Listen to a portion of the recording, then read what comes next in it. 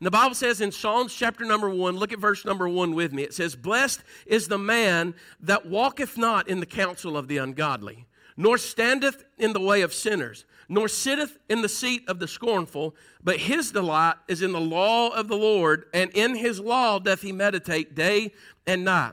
And he shall be like a tree planted by the rivers of water, that bringeth forth his fruit in his season. His leaf also shall not wither, and whatsoever he doeth shall prosper. The ungodly are the chaff that the wind driveth away. Therefore the ungodly shall not stand in the judgment, nor sinners in the congregation of the righteous." But then look at these words. "For the Lord knoweth the way of the righteous, but the way of the ungodly shall perish." The Bible says in that scripture that that we have to be walking. It talks about in that first verse what's beautiful, that we are walking with the Lord, and we're constantly every day doing that. Another thing it says that it would be like a person, like a tree planted by the waters, that they would be right there and that they would not be moved. And what it means about being by the waters, it means you're constantly being refreshed. You're constantly bringing in nutrients and stuff. And that its fruit would be in its season, the Bible says. And the leaf also would never wither. It says, and whatever it doeth, it says it will prosper and all of that. But it says the wicked are not so. And notice what it said. It's like the chaff driven away by the wind. And you know what that means, Brother John? What it means is that because the wicked are not planted by the rivers of water, then they're going to dry up. And as they dry up, their leaves are going to be dry.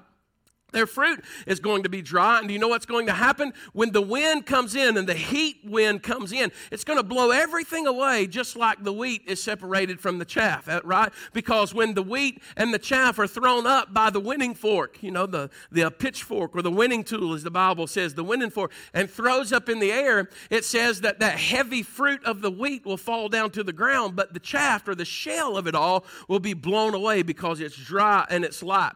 If you're going to look at this, you have to understand there's just a few things this morning. We need to walk the right way. If you're going to do that, you got to walk in the Spirit.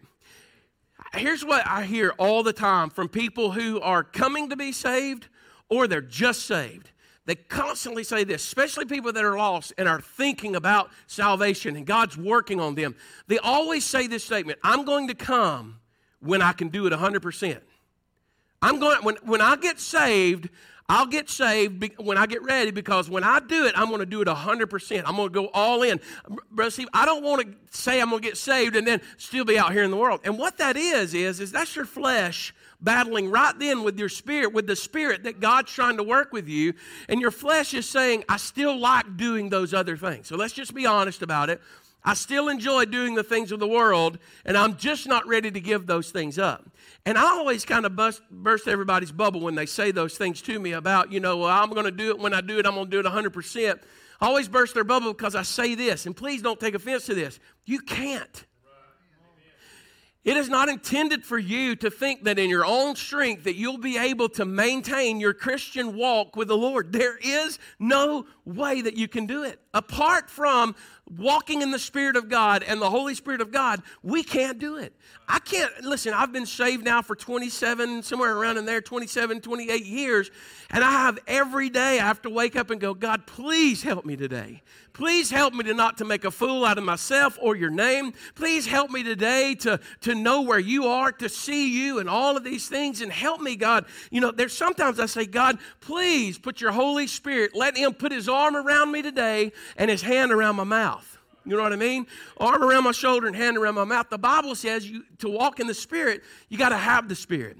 So you can't really get to this fourth principle or this fourth essential in a Christian walk unless you have understood the worth of salvation and been saved, understood worship and what it is to worship and adore him, and then in the Word of God. And when you're in the Word of God, this is what's going to happen. People go, oh, God, I want to know your will. God, I want you to show me what you want me to do today. And I go, do you read your Bible? And they go, no, I don't read my Bible very much. You're going to have to read the Bible in order to understand what he wants you to do. And so when you get to this point in this fourth one, walking in the Spirit, look at what Galatians chapter number 5 says. He says, then I say, or this I say then, walk, and look at this, in the Spirit, capital S. See, when you were created, the Bible says that you were created different than all other creation. God spoke and there were fish in the sea. God spoke and there were birds in the air. God spoke and there were cows out in the field. All of these things. But when God created mankind, He took with His own bare hands, it says, and took dust from the earth and formed it and made it into a man. Mankind breathed into His nostrils, into the being of that person, the breath of life. And man, this is a different thing. And man became a living soul. Not just a living creature, but a living spirit, a lowercase s, amen, spirit within. Why? Because you were created after the image of God. And we know that God is comprised or made up of what? God the Father, God the Son, and God the Holy Spirit, which is what we are made up of. We are made up of God the Father, and I look at it as mind, body, and soul. Jesus Christ was the body of God, but the soul or the spirit is the Holy Spirit of God. And we were created in that image, and so you have flesh, but you have a spirit within you. Most of the time, people think that it's the conscience, it's their mom or their dad that's speaking to them whenever that person or whatever that voice is, if it's whatever tone it is, it's whatever Siri voice you have, right? Some people have male, some people have female, and I choose to use a male because I already have a female that tells me what to do and where to go, right? And so looking at this, walking in the Spirit, it says that you can't walk in your own spirit. And you can be led sometimes to do things. My spirit often calls me to go to the lake, to go fishing. My spirit calls me to do those things sometimes, right? But that doesn't mean that I'm being capital S spirit-led on those times. But I do believe that if I was to ever have a boat that I would put on the side of it, we have a boat, but put on the side of it, I'd call it visitation. That way when y'all call and ask where I'm at, you can say he's out on visitation, right? But having the Spirit of God lead you is totally different from you leading yourself. What this means today is that if you want to have a good walk in your Christian life with the Lord, you're going to have to yield your steps to His steps. You're going to have to give up all of your spiritual things or your spirit drawing you to sometimes go, you know what? I need to be led by the Holy Spirit of God. I need Him to lead. It says, walk, I say then, walk in the Spirit, and you will not fulfill the lust of the flesh. Look at what it says, for the flesh lusts against the Spirit, and the Spirit against the flesh, and these are contrary one to the other, so that you cannot do the things that you would. Look at this verse. But if you be led of the Spirit, you are not under the law. Walk means this. It means to take steps, to live, to take steps in a specified direction. It means that we have a battle that's going on around us, and we're trying to find out which way to go. Years ago, and I've used this illustration probably hundreds and hundreds of times, but Andrew was a very young boy, probably 5 years old, maybe kindergarten or first grade, and we were at the days in the stage in life where I think I even still have Jacobs in my wallet, where back in the old days when I was young, there was a young boy named Adam Walsh that was taken.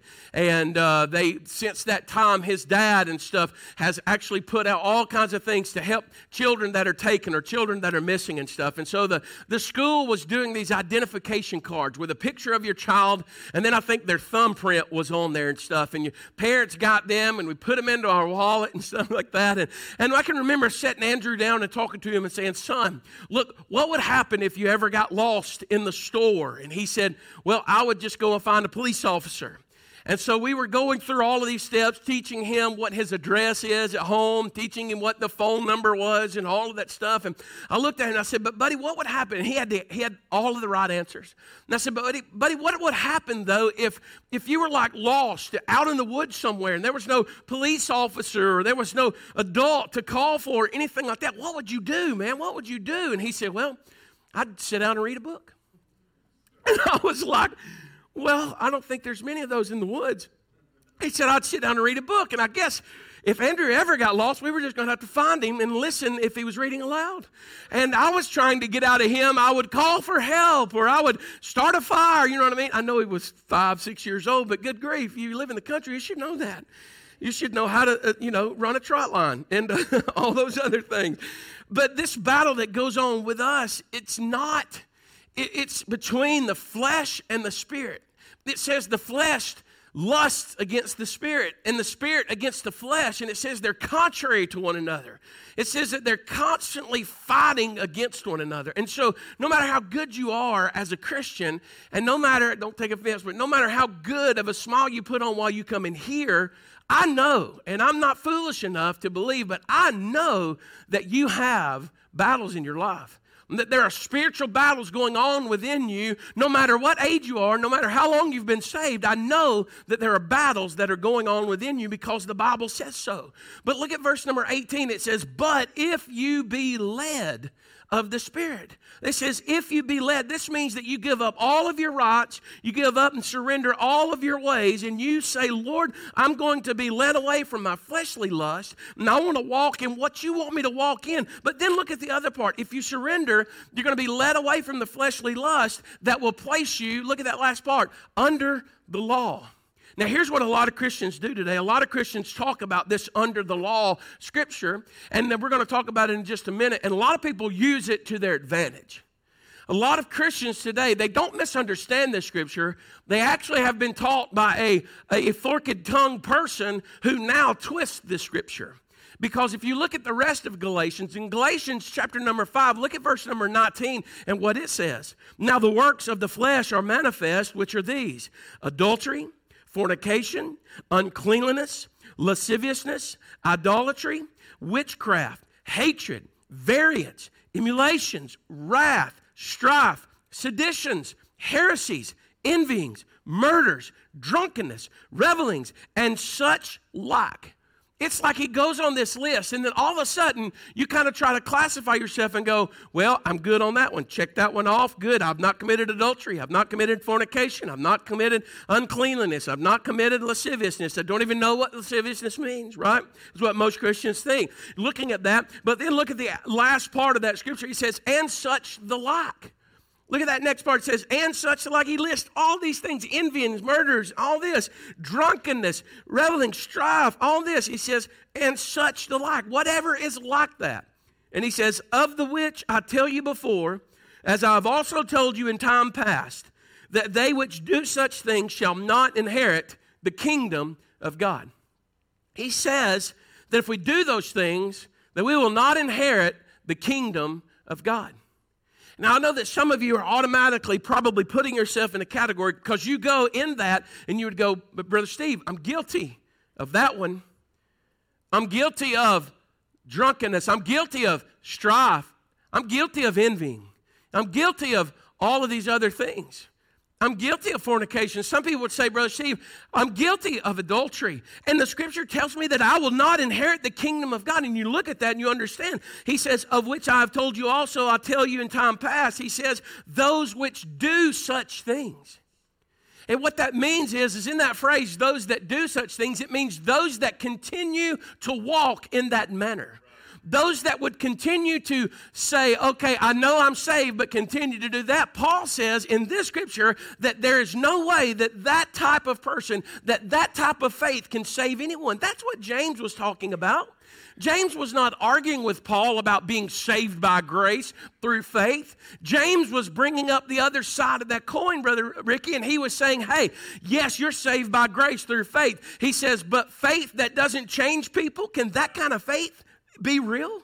He said that's wrong. He said you can't continue to live in sin and say that you're saved all at the same time. Will you sin? Yes, the Bible says that if we sin, we have an advocate with the Father.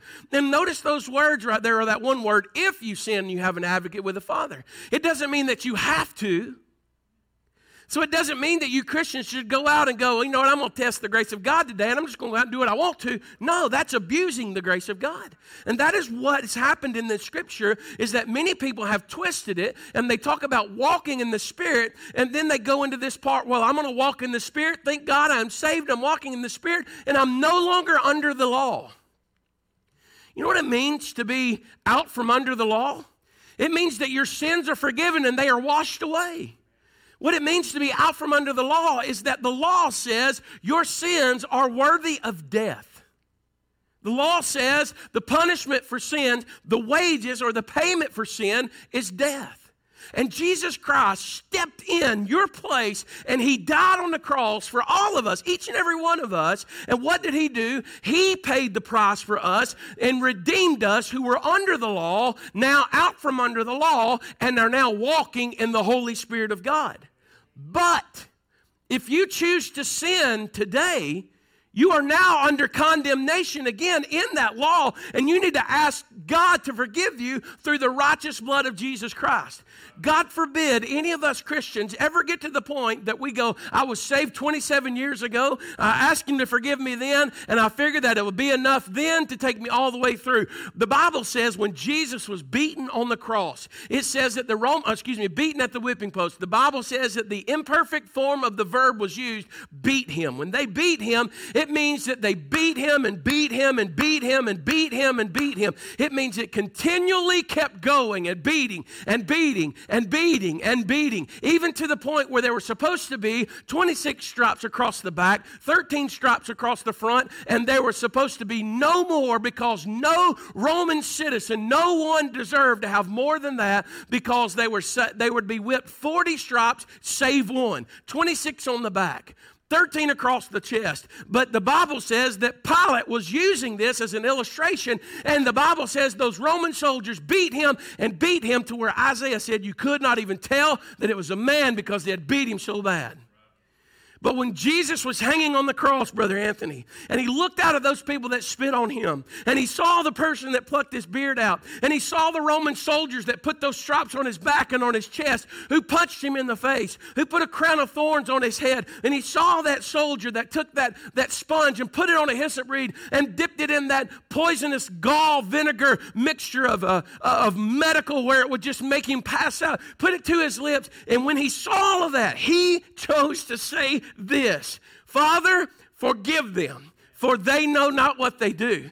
And the word forgive is in the imperfect form of that verb, and it means, Father, forgive them, and forgive them, and forgive them, and forgive them. That's why in 1 John, and that's why it tells us that if we have sinned, we can come to him, and he will forgive us of all of our trespasses, and he will cleanse us from all unrighteousness. Why? Because we constantly need to make a withdrawal. If you walk in the Spirit, then you know what will happen? You will not walk in these fleshly things. But if you say that you can walk in the fleshly things and they do not bother you within your own heart and your own spirit, or the Holy Spirit of God convicting you, you don't have a true evidence of salvation. And you really and truly need to be saved and need to be born again. You can't continue to do that. There's so many people that want to run around here and say, we're set free from the law, and they want to do it just so they could drink more, just so that they could go out and do all these things, run around with other people and stuff. And the Bible says that's not true at all. Paul says in Romans chapter number 8, verse number 1, there is therefore now no condemnation. There is therefore now no condemnation to those that are in Christ Jesus. The Bible says right there, if you stop for a moment, the Bible says if you're in Christ, there is no condemnation to those which are in Christ Jesus. And this is what we do. Daniel, we're good at this. We get our little Holy Ghost rags and we go, woo, I'm never condemned. And when I got saved 27, 28 years ago, I got the t-shirt back then, and I don't need to do anything else. And I can live like I want because I'm saved and on my way to heaven. On Friday, you're drunk as a skunk. On Saturday, you're sleeping around with other people. On Sunday, you come to church and go, well, there's no condemnation to those that are in Christ Jesus. And you never read the rest of the verse.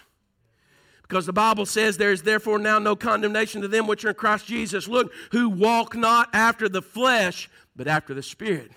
Oh, there's more to the story. See, you don't get to go out here and use your religious liberties as a license to go and sin more. Paul even made the statement one time, God forbid that we do that.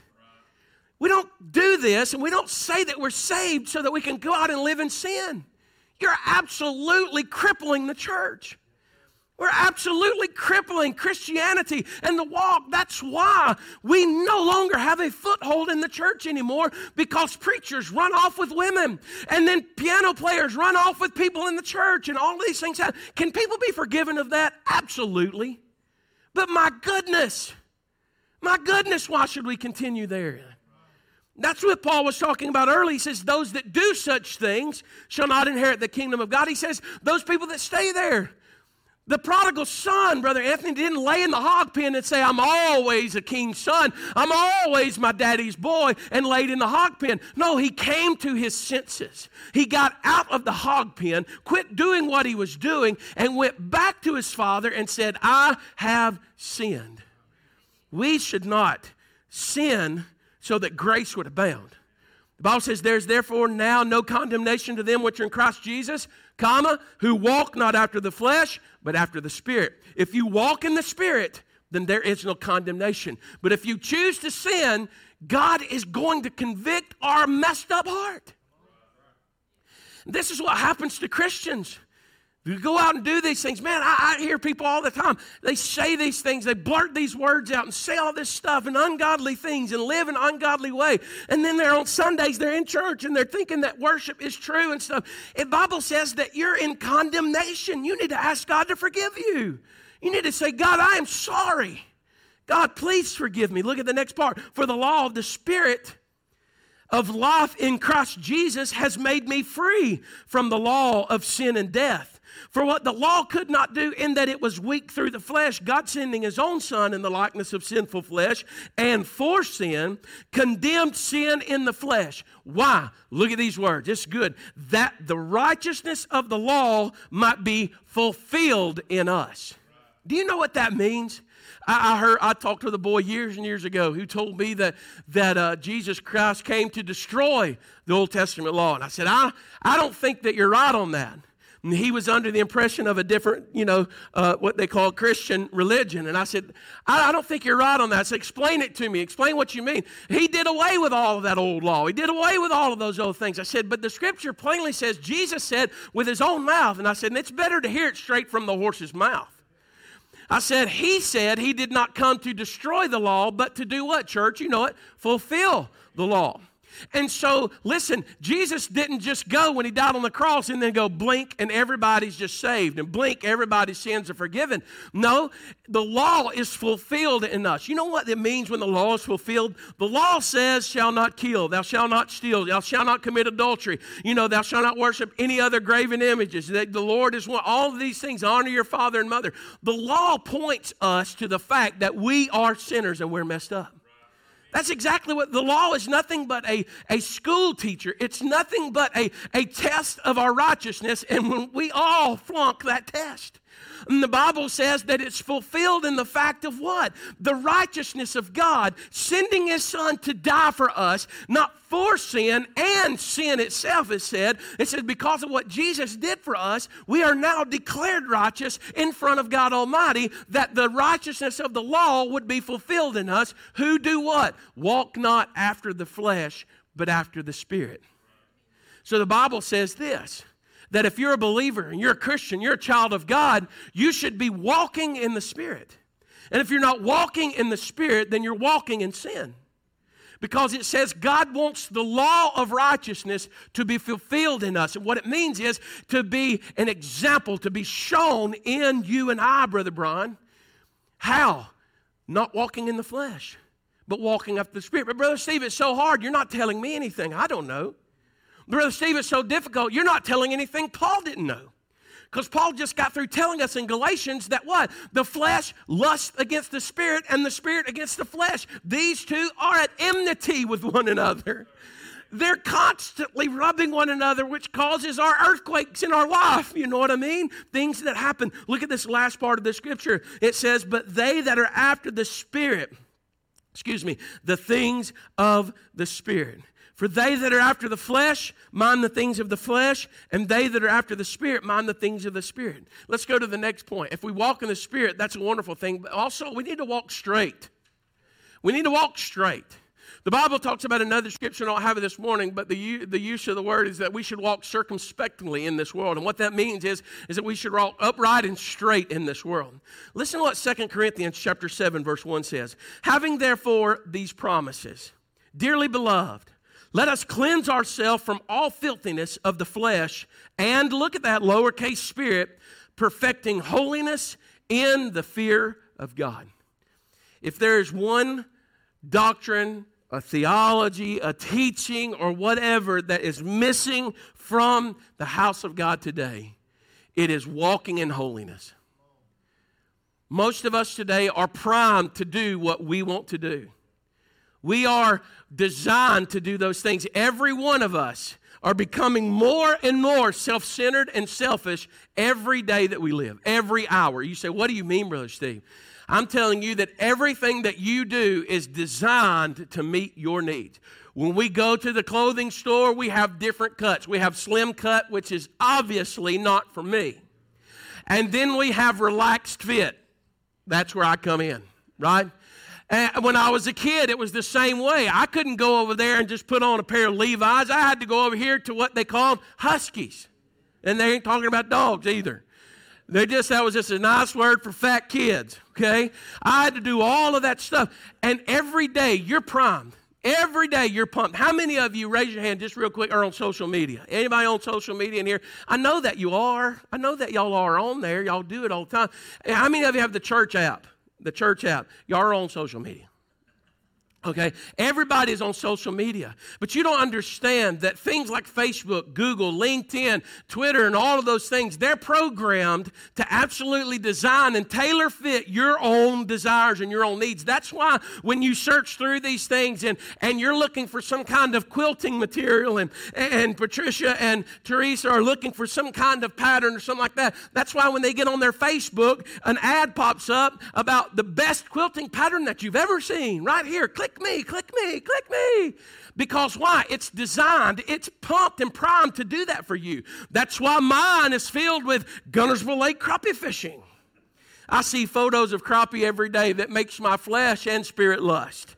And look, I'm looking at those things and boats and all of this other stuff. Hey, listen, if you've got some things on there that's ugly, I just want to point out to you one factor. It's because somebody, you may blame it on somebody that used your phone, you looked at something. Yeah, because it's tailoring your needs. So you know what it's doing? It's priming you to always get what you want and not to care about everything else. And you can even design it to go, you know what, I don't ever want to see that ad again. I don't want to see this anymore. Twitter's the same way. Instagram's the same way. All of these things are primed to do what? To feed you. Even your Netflix is designed to do that. You all that have Netflix, every one of us, we sit back and we watch Netflix. And the next thing you know, if I've watched a television show about the great, wonderful national park, I just watched one the other day, Yellowstone. When I turned back on there the other day, it says shows that Steve would like.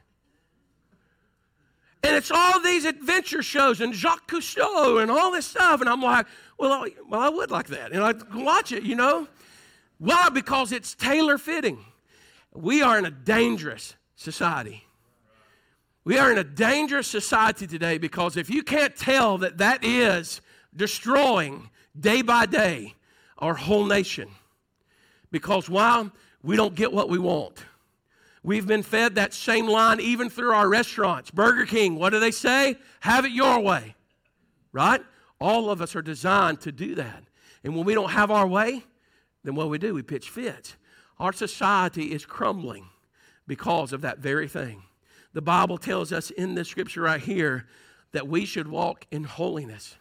Let me say something to you. If you want to be a good Christian in your walk, let me say this, and it'll probably upset you, but you're not always going to get what you want. You're not always going to get every single thing that you've asked God for. You're not always going to get what you want. But God's going to supply all of your needs according to His riches in Christ Jesus, not all of your wants. Oh, but Brother Steve, Psalms tells me that if I would delight myself in the Lord, He would give me my heart's desire.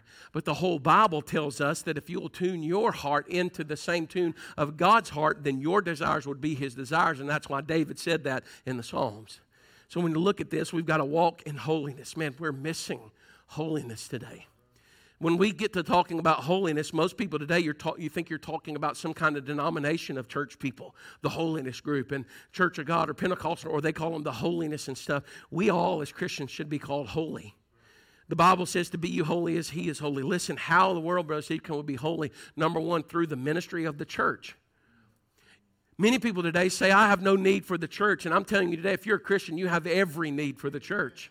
Brother Steve, I don't have to go over there. Yes, you do. You need to. You need to go as much as you can, as often as you can. Every time that they have anything, you need to try your best to be there if you can. If you can. Understand that. No one should condemn you because you have something else going on, but if you can be there, you should be there because God has given us the ministry of the New Testament church. New Testament church is not just about sitting around here and fellowshipping and eating a hot dog or corn dog or pizza party, but it is absolutely good for us to be together with the people of God. Listen to the ministry of the church, Ephesians chapter 4. Look at verse 11. And he gave some apostles and some prophets and some evangelists and some pastors and teachers. Why did God give us those? Look at the next words. For the perfecting of the saints. The word perfecting means for the working and moving and the help and the maturity of saints of God. To do what? To grow more in holiness. If you come to church and you don't grow in holiness, you need a different church. I'm just saying it. Church is not, please don't take offense to this, but church is not always about telling about the basketball scores or the ball game scores in the hallways. We get to do that, and that's wonderful. But when we come to church, there's a reason. And why? What is the reason we come? For the perfecting of the messed up saints that need to grow up and be mature. Look at the next thing. For the work of the ministry. That we would work together in the ministry. And then the last thing, for the edifying of the body of Christ. You know what edifying means? It means that they would be exalted up to the place that they need to be. The Bible says the edifying of the body of Christ. And how long should we come to church? You said, Brother Steve, should I go to church for 10 years? And then, maybe I think I'm a fast learner. I was always more mature than the other people in my grade, and so maybe I got it together. How long should you go to church? Look at the next verse, verse 13. Till we all come in unity, or the unity of faith and of the knowledge of the Son of God, unto a perfect man, unto the measure and stature of the fullness of Christ. Now, if I said that you only had to come to church until I get these 5 things done, I would understand that after that next one, February the 7th, you probably wouldn't come back. But the Bible says that you need the house of God and the body of Christ and the growing and perfecting in holiness until how long? And listen to me. And this means until you die. How long should we go to church? Until we die. Because none of us are that perfect man. I know that you may sing, it's so hard to be humble when you're perfect in every way. But you're not perfect. There's no man or woman in here perfect. Why? Because if you measure against me, then yes, you'll be perfect. If you're setting the standard when you go to the clothing store, you'll be maybe in the slim fit, guys. I really don't like you. But you'll be in the slim cut, you know what I mean? And all those tailored cut ones and stuff like that. And you don't have to go to the special section of the store to get any of your clothing. We've got a couple of tents in the back, Mr. Abney. Come and we'll help you out. You don't have to do that, no. But see, you're measuring against me. And what you're doing is you're just trying to outdo me. Take that tape measure and take that ruler now and put it up against Christ. And don't measure clothing, but measure the crown of thorns that he wore. Measure out his holiness as he lived when he was tempted as in all points as you and I, but was without sin. And I promise you, you'll never, ever get to that point. Here, let's look at this last part because we got to go.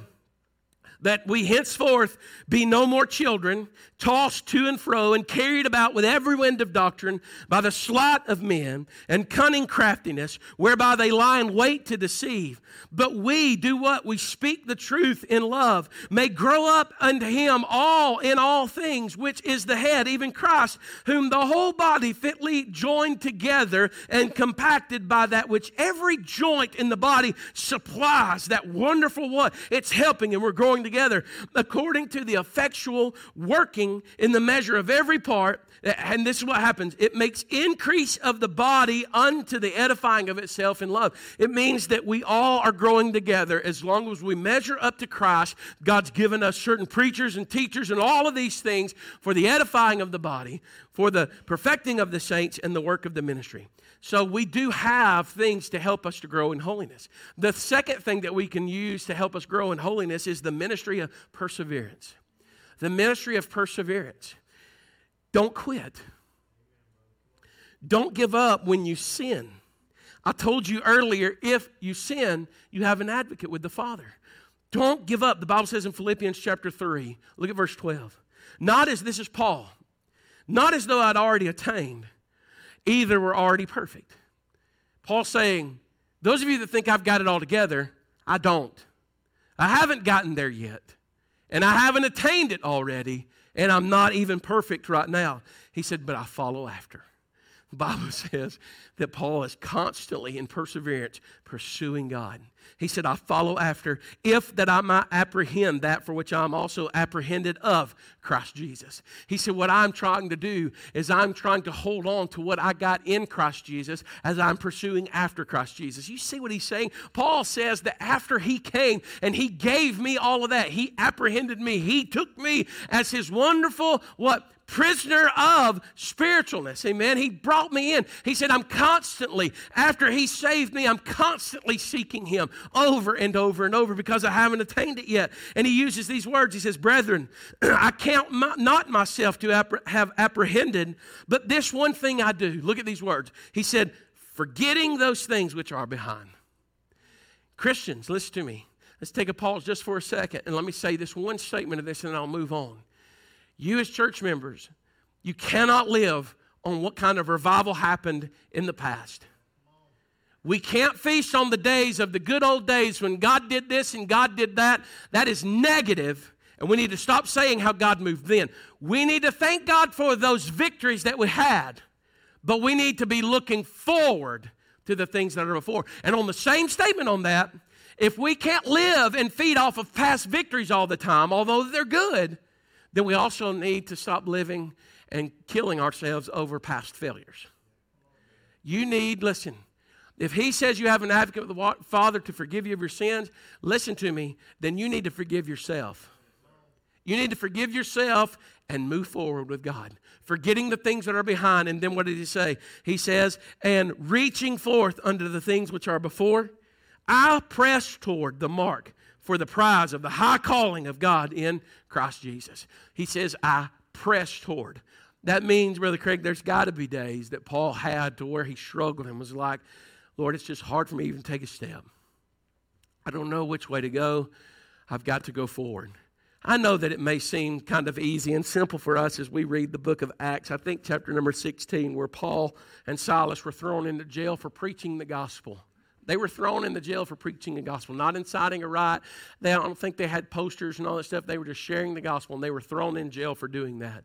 And you have to know, I know what they did. The Bible says at midnight they sang and they prayed and they sang unto the Lord. I understand that. But I don't know what time they got arrested. And you don't know what time they got arrested. But how long did it take from the time they got arrested until midnight that they actually began to pray and to sing praises? Truth be told, Paul was just like you and I, and Elijah in the Bible was just like you and I. It even declares they had like passions like you and I. And so I know that there were times that Paul was struggling in his walk. Because Paul talked about people and believers, and he said there were times that in the past that you would have plucked your own eyes out and have given them to me. It evidently kind of tells us in the state that Paul was in that maybe because he was beaten or because of what happened to him, or maybe even the prisons that he was in all the time, that maybe he couldn't see very well. And some of the church people of God said, oh, Paul, boy, you're such a great godly man. And man, if I could pluck my own eyes out and give them to you, I'd do it right here. Paul said there were times that y'all would have plucked your own eyes out and given them to me. He said, now you hate me because I tell you the truth. So Paul suffered and struggled just like you and I. That's why the word in there, the key is that he pressed toward. He pushed and he pressed over and over. And too many Christians today, when things get hot and things get difficult, they just give up. Too many Christians are at home today because why? They're defeated by sin. They're underneath that condemnation of that again because they didn't walk after the Spirit. They walked after the flesh. And you want to go, Lord, please help them. Listen, through the ministry of perseverance, through the ministry of love. Listen to this scripture, 1 Thessalonians. Chapter number 3, look at verse 12. It says, and the Lord make you to increase and abound in love one toward another and toward all men, even as we do toward you. Why? Look at this part. To the end he may establish your hearts unblameable in what? In holiness before God. See, God teaches us, even through our love that we have for one another, and that God has for us and that we have for God, He's trying to help you in holiness. Even our Father at the coming of our Lord Jesus Christ with all of His saints. He's talking about He's working holiness. The fourth thing under that is this, through the ministry, and the last one is good, is grace. It's through God's grace. 1 Peter chapter 5, verse 10, but the God of all grace, who hath called you, excuse me, who has called us unto his eternal glory by Christ Jesus, after that you have suffered a while, he make you perfect, establish, strengthen, and settle you. It means that he's going to perfect you in that holiness. So we should walk straight. Why should we walk straight? Because people are looking. And we want people to understand who God is. Here's the last thing. We should walk steady. What I mean by steady is that making your footprints deep, firm, and constant. You should walk steady, meaning you should be not only in a straight path, but you should be steady as you walk. I mean, I could put my feet together and walk straight, but yet I'm still kind of leaning and doing all my balance. But in walking steady, it means that when you plant your feet, you're walking firm. You remember the old Andy Griffith episode where they were looking for a cow thief? Do you remember that? It was because they said it was actually 3 different men. It was 2 fat men and a little bitty skinny guy about the size of Barney that was stealing these cows. And the whole story of it was there was a blind guy that was putting shoes on the cows, and the cows' feet was making these deep impressions and stuff. Until one night they put a bull out in the barn, and the blind guy or that guy that couldn't see well tried to put shoes on the bull, and then they found him, right? And isn't it good to find spiritual things in Andy Griffith show? I love it. I enjoy it. And so they would pour that plaster in there and was finding how deep, and they could probably tell how much the person weighed because of what? Because of the impression that was left by that mark. And that's what I'm trying to tell you. Look at what 1 Thessalonians chapter 2 says.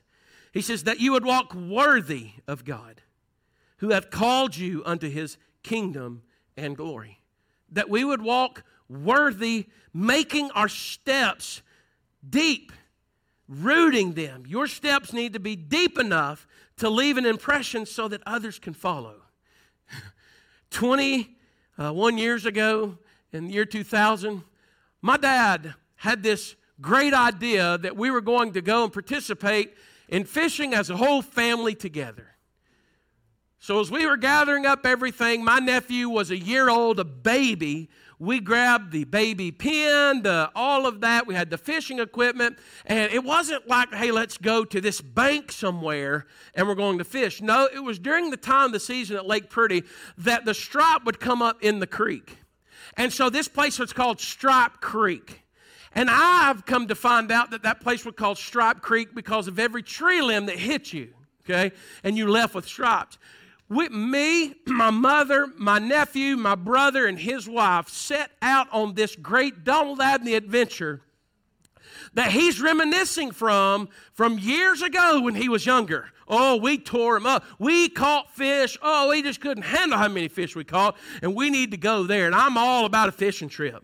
And so we're going through there, and we're going to go today. No, we're not leaving till 8 o'clock. 8 o'clock at night? Oh, yeah, you don't catch them during the daytime. They don't come up in there. They come up in there at night. We set out on a midnight or a nighttime journey. We're out there all night long. We go through these trees, and he's not a very good guide. He's got a flashlight and his fishing pole and tackle box, but yet you need a good person that's leading the way because they hold back limbs, and you need to make sure that they're still holding on to those limbs because if not, they'll come and catch you right across your head, your face, and all that. That's why God blessed my mom being this tall. She knew she'd be married to my dad, or he knew she'd be married to Dad. Listen, there are limbs hitting everywhere. My sister-in-law is stumbling around, falls down, hurts her ankle. We fall down with the baby pin and rip the hole into the side of it. Brandon's crying and all this stuff, and the whole time I'm going, we better catch some fish. We get out there on the side of this bank that I literally think that I could have run and jumped across. And I'm going, there is not going to be anything in here at all. Anything at all. And there wasn't. We caught 3. And I was so mad. I was angry. But you know what? We would get behind one another and we would just have to make sure they stepped over the log, we step over the log. They held that bush, we hold the bush back. They held that limb, we hold the limb back. You know what? That's what we're doing. You know what you're doing when you're walking holy and walking in the Spirit and walking straight and walking steady? You're actually making a way for other people to come. See, the problem is that we don't do that very well. Jesus said we don't do it very well. He said, broad's the way that leads into destruction, but narrow's the way that leads into life everlasting. You know why? Because there's not a lot of people taking that path. We as Christians, especially as brothers and sisters in this body of Christ, if you're serving here, if you know that something's wrong, you know that something's going to hit somebody else, you ought to hold that limb back for them. You ought to do that. Not only that, but if the Word of God says, and it's true and what it says that it is, then we need to understand what? The Word is a lamp unto my feet and a light unto my path. That will light out what's in front of us and it will also light the ground before us. Listen, in closing, I want to read you again Psalms chapter 1. You remember what it said? It says, blessed is the man, look at those words, that walketh not in the counsel of the ungodly. It says in that next part, that standeth in the way of sinners, nor sitteth in the seat of the scornful. Do you see that? He says, blessed is the man that walketh not in the counsel of the ungodly, nor standeth in the way of sinners, nor sitteth in the seat of the scornful. Do you know what that scripture is showing us? It's showing us that a downward path, a backslidden path for us to take, or even an unrighteous path for us to take, it causes us that are walking with the Lord to absolutely stop walking. Brother Craig, look what it says. It says that we shouldn't walk in the counsel of the ungodly. If we find ourselves walking in the counsel of the ungodly, then we're going to find ourselves no longer walking, Brother Ricky, but then standing around with the what? Sinners. That leads us to our last step. Then we find out that we ain't even walking at all. We're not even standing anymore. We're sitting in the seat of the scornful. What do the people that sit in the seat of the scornful do? They mock the people that are walking in the way of God. And that's what you could do as a Christian sometimes and as a believer of Jesus Christ. If you found yourself criticizing more people at church and more people that go to church than you are of holding the limbs back, then you've making these steps to stop walking. Now you're just standing in the way with sinners, and you find yourself, you'll be sitting in the seat of the scornful and talking about everything else. And you say, Brother Steve, how can we fix that? Let me say it to you as beautiful and as nice as I know how. Get off your behind. Get up. Get up and start walking again. Brother Steve, I don't know if I can do it. You cannot do it. You're exactly right. You must walk in the Spirit. And the Holy Spirit of God tells you to get up. To get up. The Holy Spirit of God, listen, the Spirit of God told the man in the hog pen to get out of the hog pen. Go back. Get up. Get up. Listen, the Bible closes, or this psalm closes with this. He says, but his delight is in the law of the Lord, and in his law doth he meditate day and night. And he would be like a tree planted by the rivers of water that bringeth forth his fruit in season. His leaf also shall not wither, and whatsoever he doth shall prosper. It says, the ungodly are not so, but are like the chaff which the wind driveth away. Therefore the ungodly shall not stand in the judgment, nor sinners in the congregation of the righteous. But look at verse 6. For the Lord knoweth the way of the righteous, but the way of the ungodly shall perish. You see what that first part of that scripture says? It's highlighted there. For the Lord knoweth the way of the righteous. Let me say something to you today. The Lord knows where you're going. The Lord knows your path. He knows your walk. And so I ask you this morning, have you walked the right way? If the Lord knows the way, do or can others find their way to the Lord because of our steps? Are we making a big enough impression? Listen, or have we stopped walking, have we started walking in the way of the ungodly, and have we sat down to sit with them in scornfulness and not walking at all anymore? Let me ask you this question. How valuable is your testimony? How valuable is your testimony?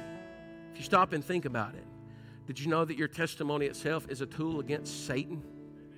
Revelation chapter 12, verse number 11 says that they overcame him by the blood of the Lamb and by the what? The word of their testimony. Because they did not love their lives even unto death.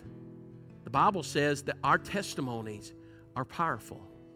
But when we abuse our testimony, and a testimony is this, it means you're standing in God, your life that you're absolutely living, your walk that you're showing everybody. Let me say something to you. If you tell your grandkids that, oh, I love Jesus, but yet in the next breath you're using the Lord's name in vain, how much do you love the Lord Jesus? How much do they see that?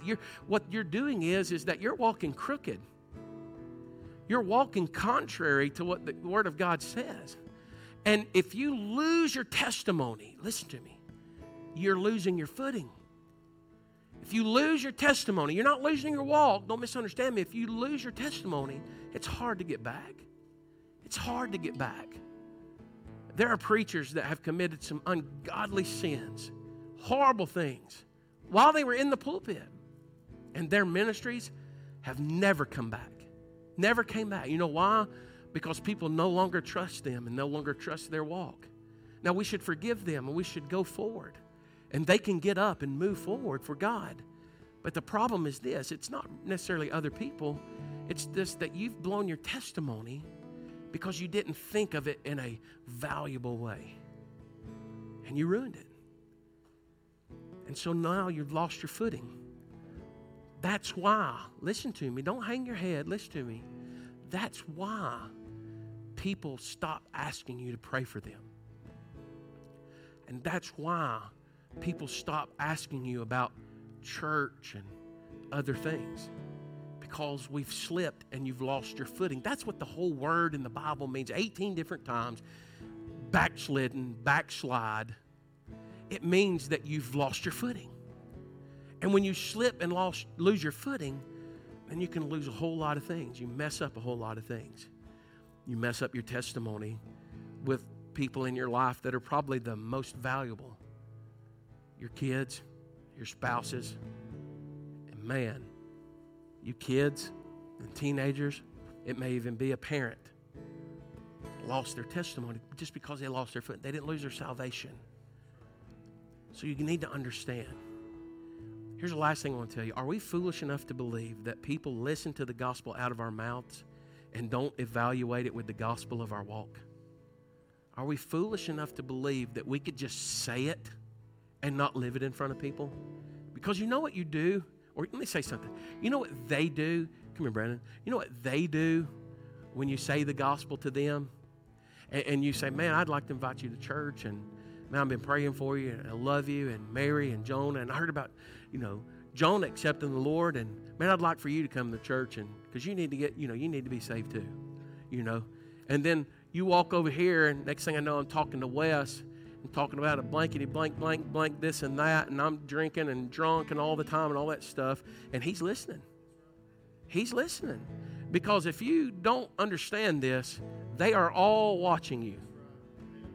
Whether they are little bitty or older, they're listening and they watch you. And then I come back and go, hey, Brandon, what do you think about, are you going to come to church or not? And he's going to go, I don't think so. Why? Because I lost my footing. It ain't because of the power of the gospel. Power of the gospel can save anything, anybody, anywhere.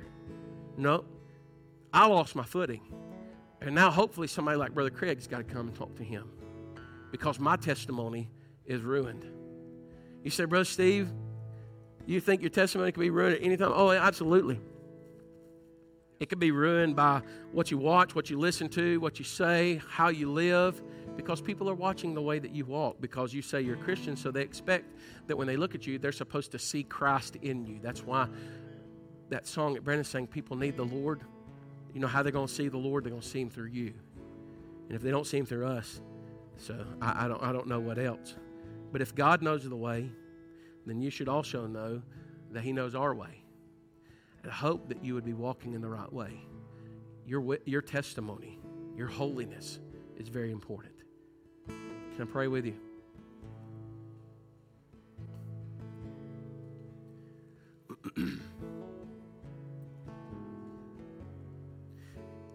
With every head bowed and every eye closed just for a second.